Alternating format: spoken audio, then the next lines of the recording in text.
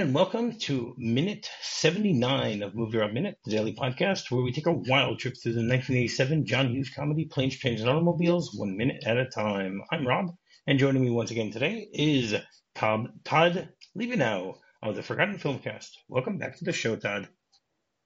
Hello. Great to be back. Yeah. I've, it's a little cold here, and I need your help talking to this cop. Yeah. Wherever we may be. Do I need to bat my eyes and that whole thing? Will that get us out of a ticket this time? You think it'll help? You think it'll help? No, absolutely not. Yeah, I don't think so either. So minute 79 begins with Dell responding to the state trooper and ends with a loud horn blowing. So yesterday we discussed the whole fact that Dell and Neil got pulled over by a state trooper, a sergeant, played by Michael McKean, and he started questioning them about what type of vehicle are they trying to drive in. So yesterday's minute ended with the trooper saying, "Now you got no outside mirror." And Dell's response is, "No, we lost that." And then he says, "You have no functioning gauges." "Nope, not a one. However, the radio still works. Funny as that may seem. With all this mess, the radio is the only thing that really works good. And it's just clear as a bell. Don't ask me how." So when I hear that line, it makes me think about, again, out in this region of the country, outside Chicago, and that, you can be a long ways out from Chicago and still pick up WGN radio because it's probably one of the most powerful stations in the country. So I always, whenever I'm making that kind of drive, I always knew I was getting close to Chicago and you could start to pick up WGN. So I would bet if any station is being picked up from them on this radio, it's going to be WGN. Well, again, it depends on where they are, but yeah. That, if anything, that's true. So, I love the way that Dell is doing his best here to try and convince the trooper that they're good. They're in a safe enough car and they just have to, they don't have that far to go, and they're just going to quickly get to where they need to get to. And Dell chuckles along the way also while he's talking. It sometimes seems that he's chuckling uncomfortably, and sometimes it seems as if he's more comfortable with the way that he's saying it. But especially when he's describing the radio, the whole idea of the radio and stuff like that. Again, it's that salesman mode. He's Yes. trying to put a positive spin on everything. Yes, which he has almost throughout the entire movie. There are a few scenes which he sort of loses it. Last week, or I think it was actually even 2 weeks ago, when he was talking to Gennaro, the guy from Jurassic Park. Uh-huh. So he, when he's trying to convince him with the watch, he doesn't do as good of a job convincing at that point. The motel clerk. But yeah. So then the cop says, "I can't let you go ahead in this vehicle." And at this point, Neil finally, wakes up from his little stupor. He's been quiet for the last minute and almost minute and a half. He hasn't said anything. And he goes, "You can't what?" And then the response is, "Nope, it's not fit for the road. This vehicle will be impounded until such time as it can be made safe for travel on state highways." I don't know if anyone can ever make this car safe for driving on the highways. Nope. I was in a minor fender bender once and my whole car got totaled. So this one, definitely. Yeah. No, it's, and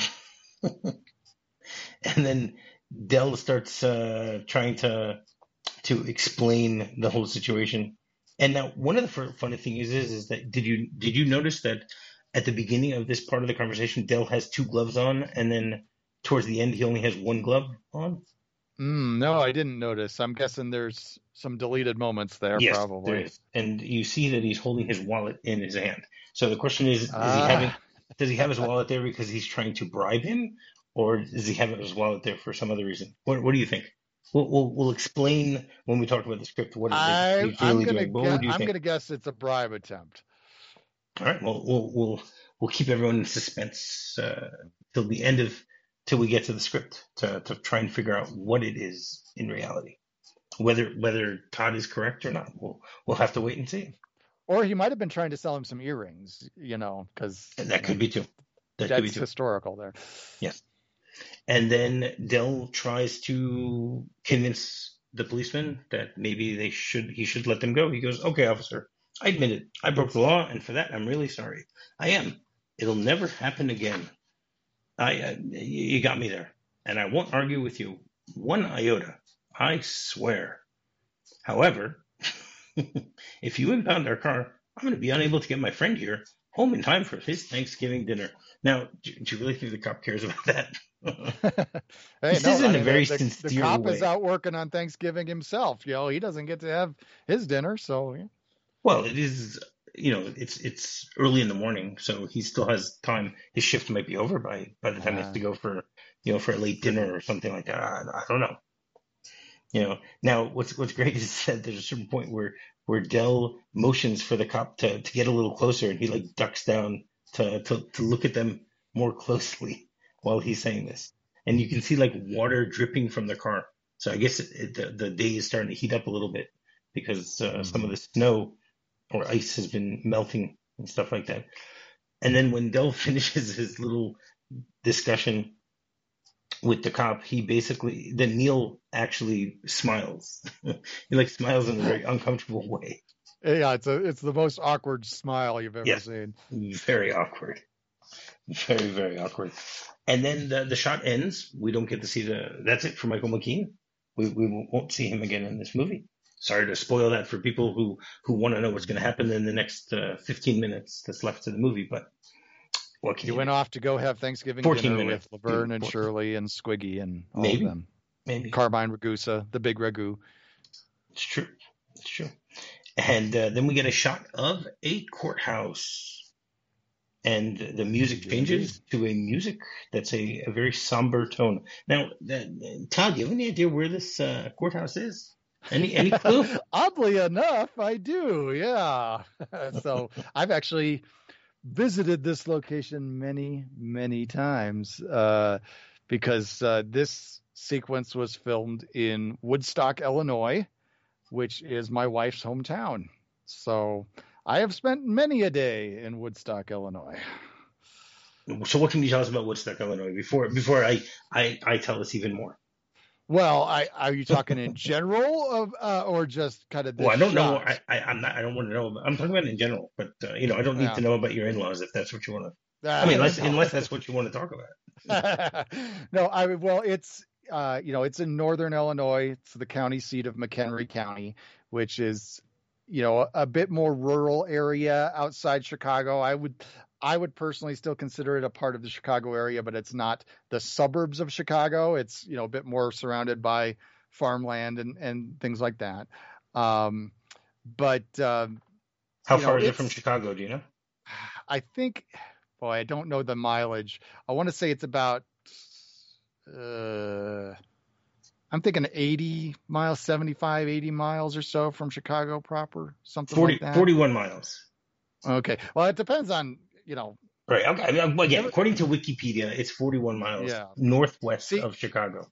and that's the thing, because like my perception of it is a little different because like I grew up 25 miles outside of the loop, downtown Chicago, and that for me was like a straight shot west. Woodstock is more at a northwest angle. So, from my house where I grew up, you had to take a road west and then take a road north, and it's not a straight shot, so to speak. But anyway, um, Woodstock. I mean, it's a community that is on the smaller side, but it's grown a lot in recent years, especially in the last almost 30 years since I've been away from the area. I think grown a little bit more into a almost more suburban type area. But kind of the main claim to fame of the community these days is that it's the place where Groundhog Day was filmed. So the town square we're going to kind of see in these next several shots,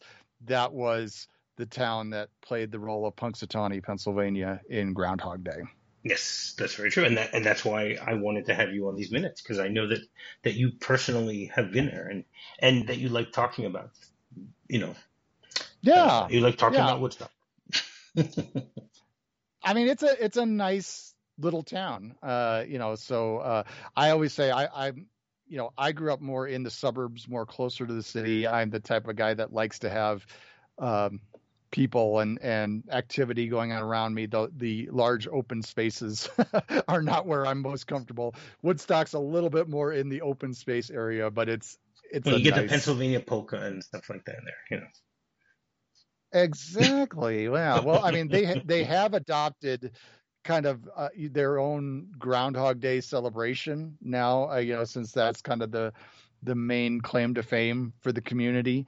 But I mean, that's not the only thing. There's other cool things about Woodstock. There's some stuff I'll probably bring up here, but there's a lot of history in Woodstock related to the comic strip Dick Tracy, Yes, that's and true. there's it's also was for a while uh, childhood home of Orson Welles. That is correct. That is correct. So let me see. There you go. So first of all, should I quiz you on these things to see what you know, or just Oh go no, in, or you just see explain if it? you don't do that to me, because then my wife will listen and she'll say, "Haven't you ever learned anything?" No. All right. So did you know that it had a different name when it was first when they first started uh, settling there? It I was did called not it know. was called Centerville. Oh no, I have heard that. In fact, I think there might even be a road or something around there that might be called Centerville Road. But Okay. okay, yeah. And it became the county seat on September 4th, 1843. And there was a settler that lived there named Alvin Judd Yeah, who I've heard that. uh, who incorporated the 2-acre public square where they built the courthouse and the jail. And then the following year, George Dean and Daniel Blair were there also, and they were also part of this whole thing. And in 1845, another resident named Joel Johnston proposed that they change the name to something a little more original, even though it's funny that Centerville sounds original also.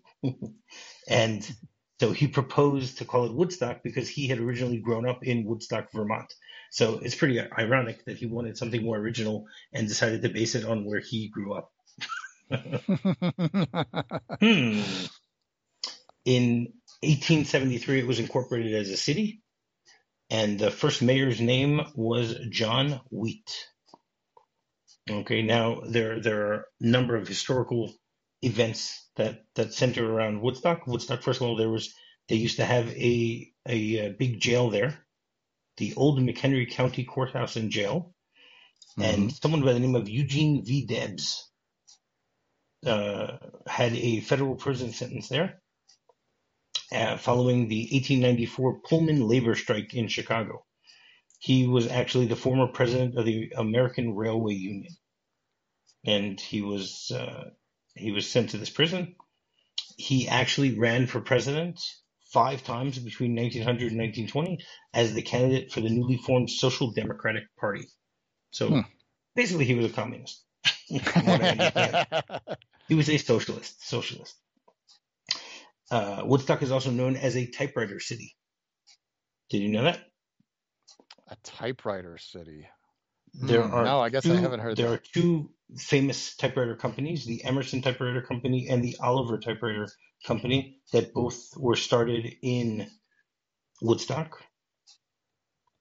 And in 1922, more than half of the world's typewriters were being built and made in Woodstock. Okay, eventually the Emerson Typewriter Company became the Woodstock Typewriter Company.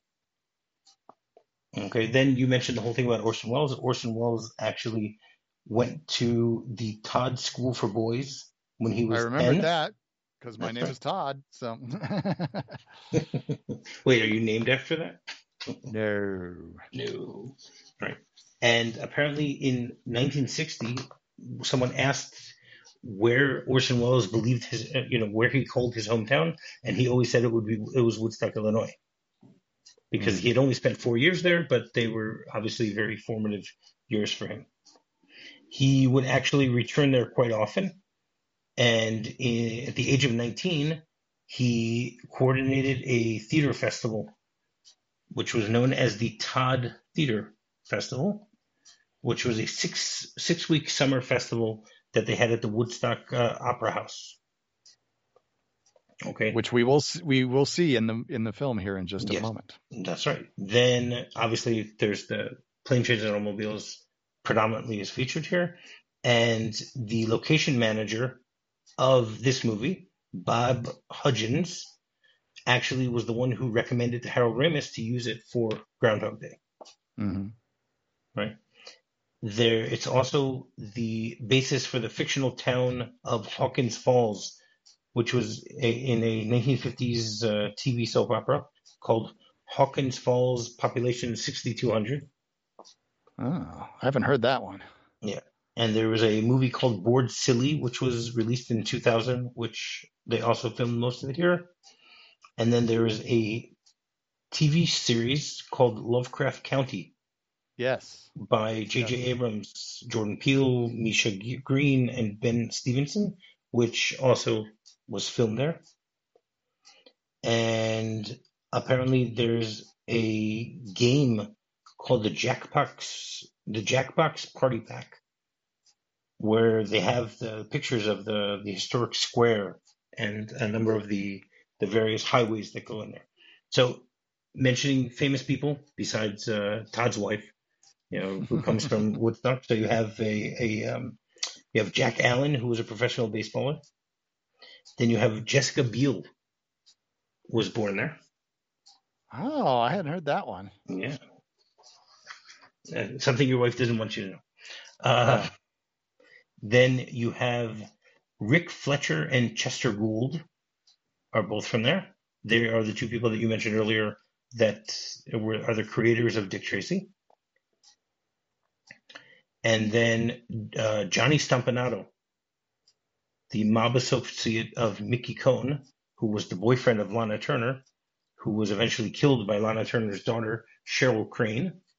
He was, in the movie The LA Confidential, they discuss that. They have that whole story. So he's also from Woodstock.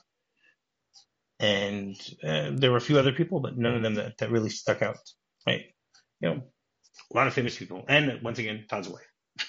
I know there was a guy that was on America's Most Wanted that was on there once. That was the talk of the town for a few years. Well, do you remember what his name was? Maybe he's on this list of people that I just skipped over.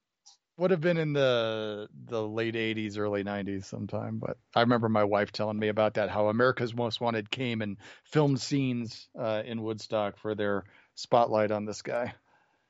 Yeah, no, I don't see it on the list here, so don't know.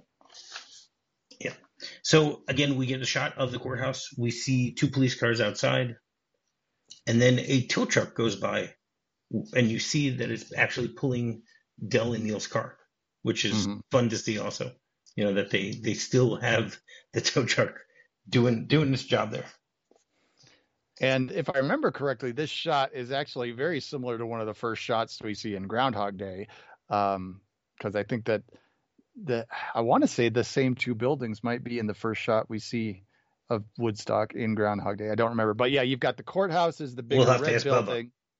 Yeah, and then the smaller building next to it, if I remember correctly, is the jail and sheriff's home was what it originally was.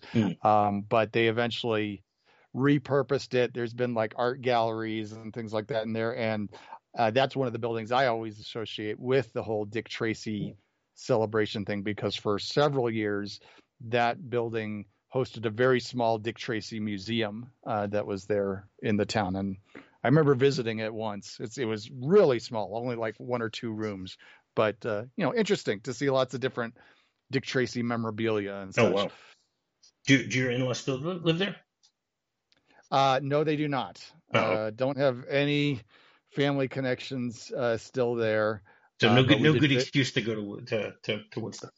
Well, we did visit a few years ago, just when we were in the Chicago area, and we headed up to. It's not a terribly far drive from Lake Geneva, which is a kind of popular vacation destination for people in the Chicago area, and so we went up there for a day, and we stopped in and showed the kids, oh, here's the house where Mom grew up, here's where she went to high school, all that kind of stuff.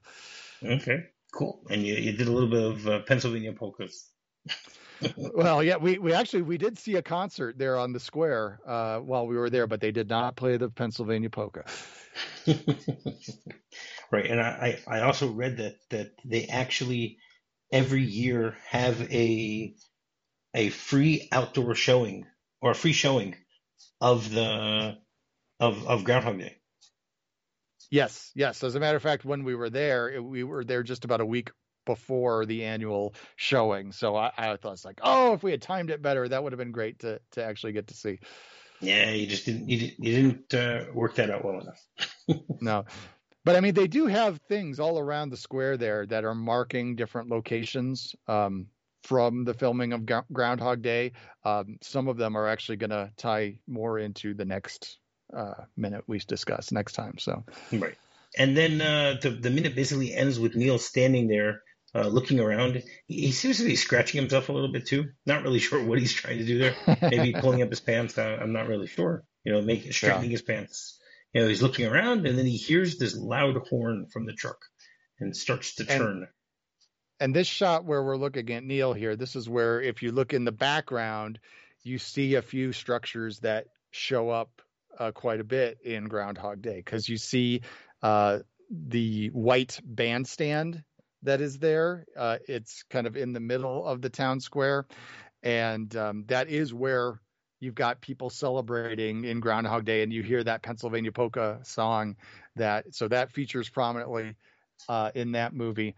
And then if you look beyond that, you see a brick building and you can kind of make out the word opera on the sign that is above the doorway there. And that is the Woodstock Opera House that you were mentioning earlier. Oh, yeah. That is the building that plays the part of the Punxsutawney Hotel in Groundhog Day where they, Bill Murray at the beginning of the film thinks he's going to stay there. He says, I don't want to stay here. This is a flea bag. And instead they take him to a bed and breakfast. So that's the building that has the tower that Bill Murray jumps off of in one of his many attempts to commit suicide in Groundhog Day. Right. Which my in-laws were actually there that day for the filming of that scene. Are they in the scene? They're not in the scene, but they watched it from afar. And here's the funny thing, okay? They met Bill Murray. They got their picture taken with Bill Murray, got home, and realized there was no film in the camera. This is when there was still film. So, but they do have some pictures. I guess it must have been on different days because they met Bill Murray one day, but one day, the day that they filmed the jumping off the tower, they did have film in the camera and they took some pictures of that stunt being performed. Oh, wow. Very cool. All right. You have anything else for this minute before we get into the script? I don't think so. Okay. So this minute, there is a lot that was cut out of the original script. So I'll try to go through it relatively quickly. First of all, there's an extended conversation between the police officer and Dell, where the cop actually asks him for his license, and then Dell takes off his gloves and reaches into his coat for his wallet. Okay, so that's the answer to whether he was trying to bribe him or not. He was not. Mm-hmm. And then after Dell hands him over his license, he goes, "You'll follow me to the station, and the vehicle will be impounded until such time as is made fit for travel on Wisconsin state roads." Oh my. Okay. And then Dell says, "Do you realize it's Thanksgiving?"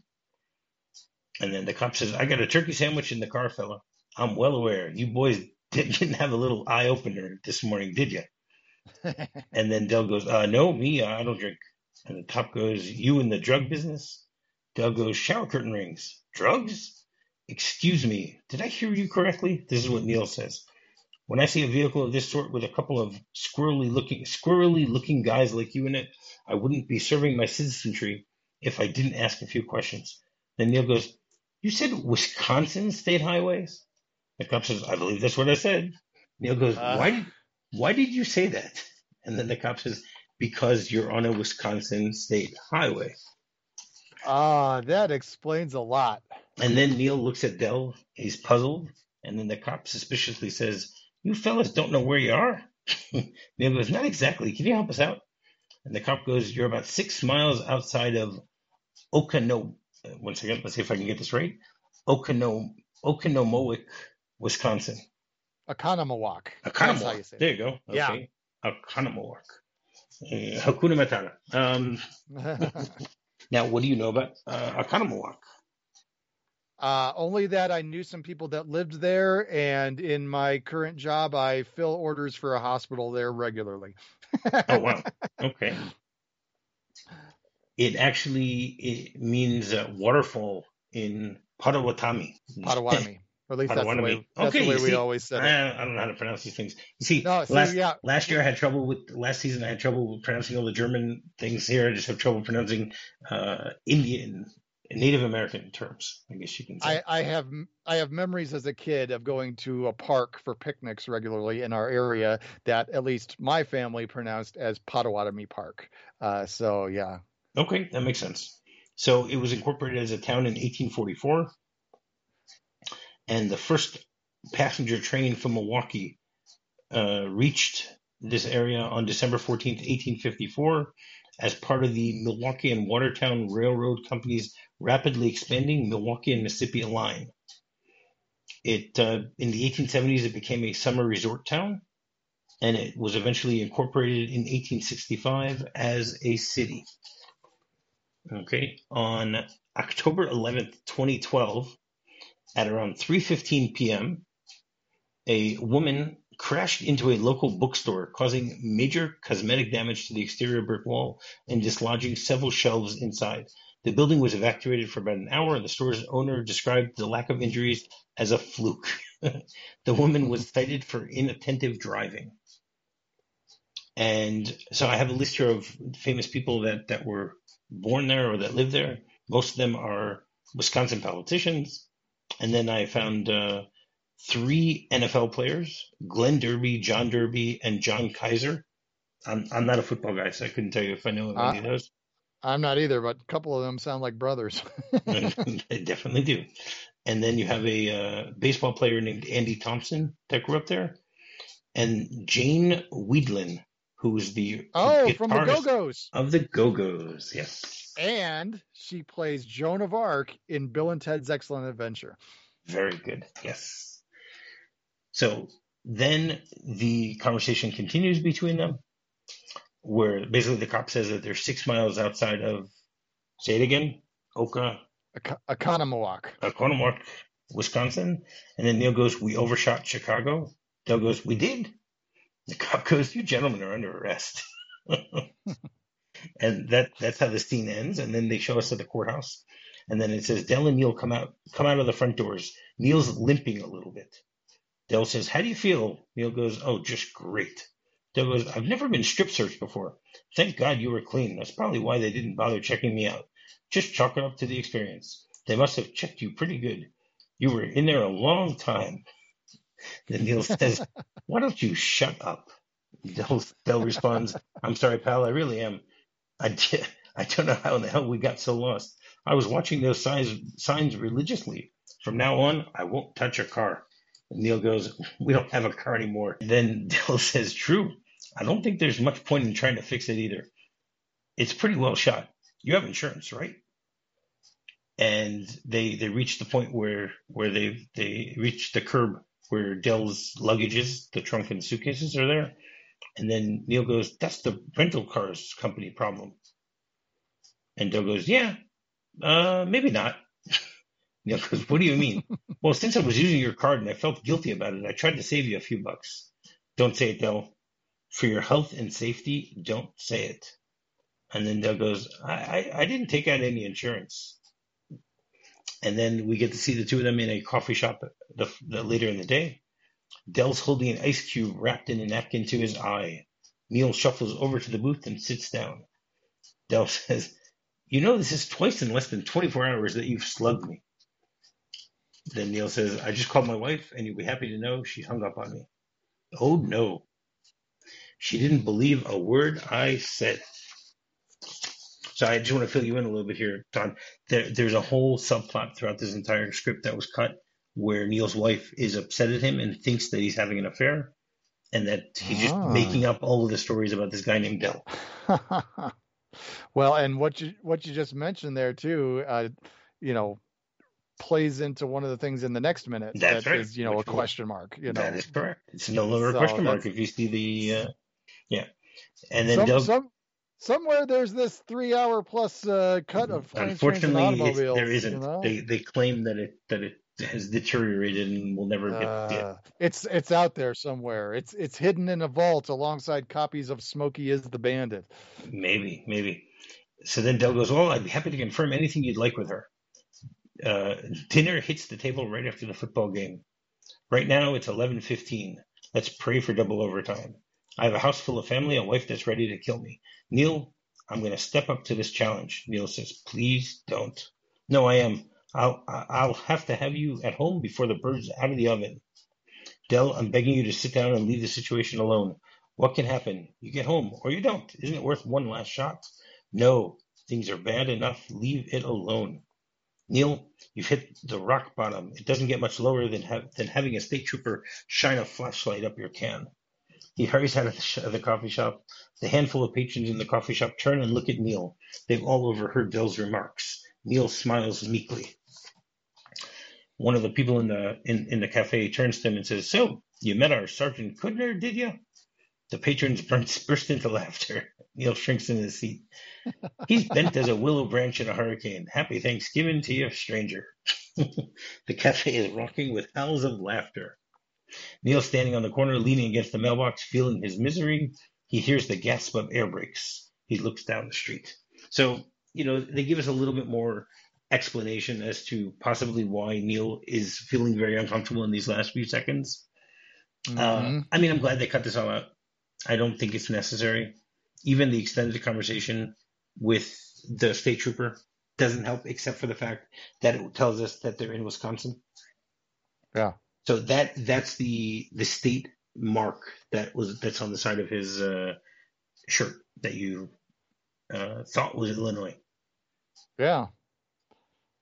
Well, and that it ties into something I noted when we get to the next minute that I was like, it looks like they're off course. So yeah, completely. Especially since we already stated that Woodstock is 41 minutes away, even though they're not in Woodstock. But yep. Even if they're in Wisconsin.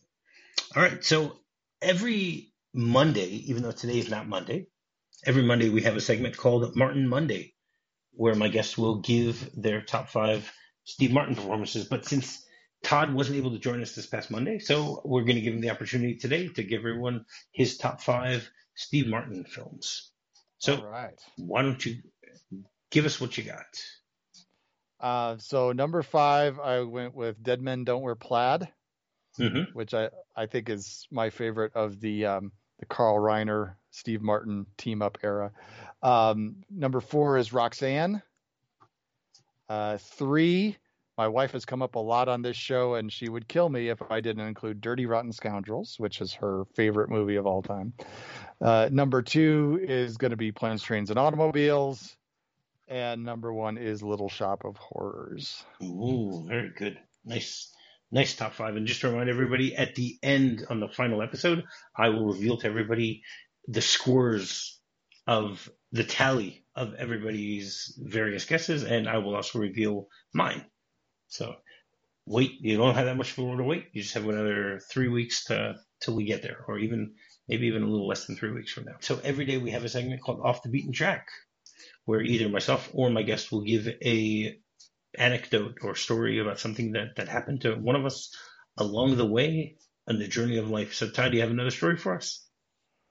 Yeah, a few years ago, my family and I were heading from Denver back to Chicago for Christmas, and we ended up encountering a bit of a snowstorm. It wasn't a huge snowstorm, but it was big enough outside of Des Moines.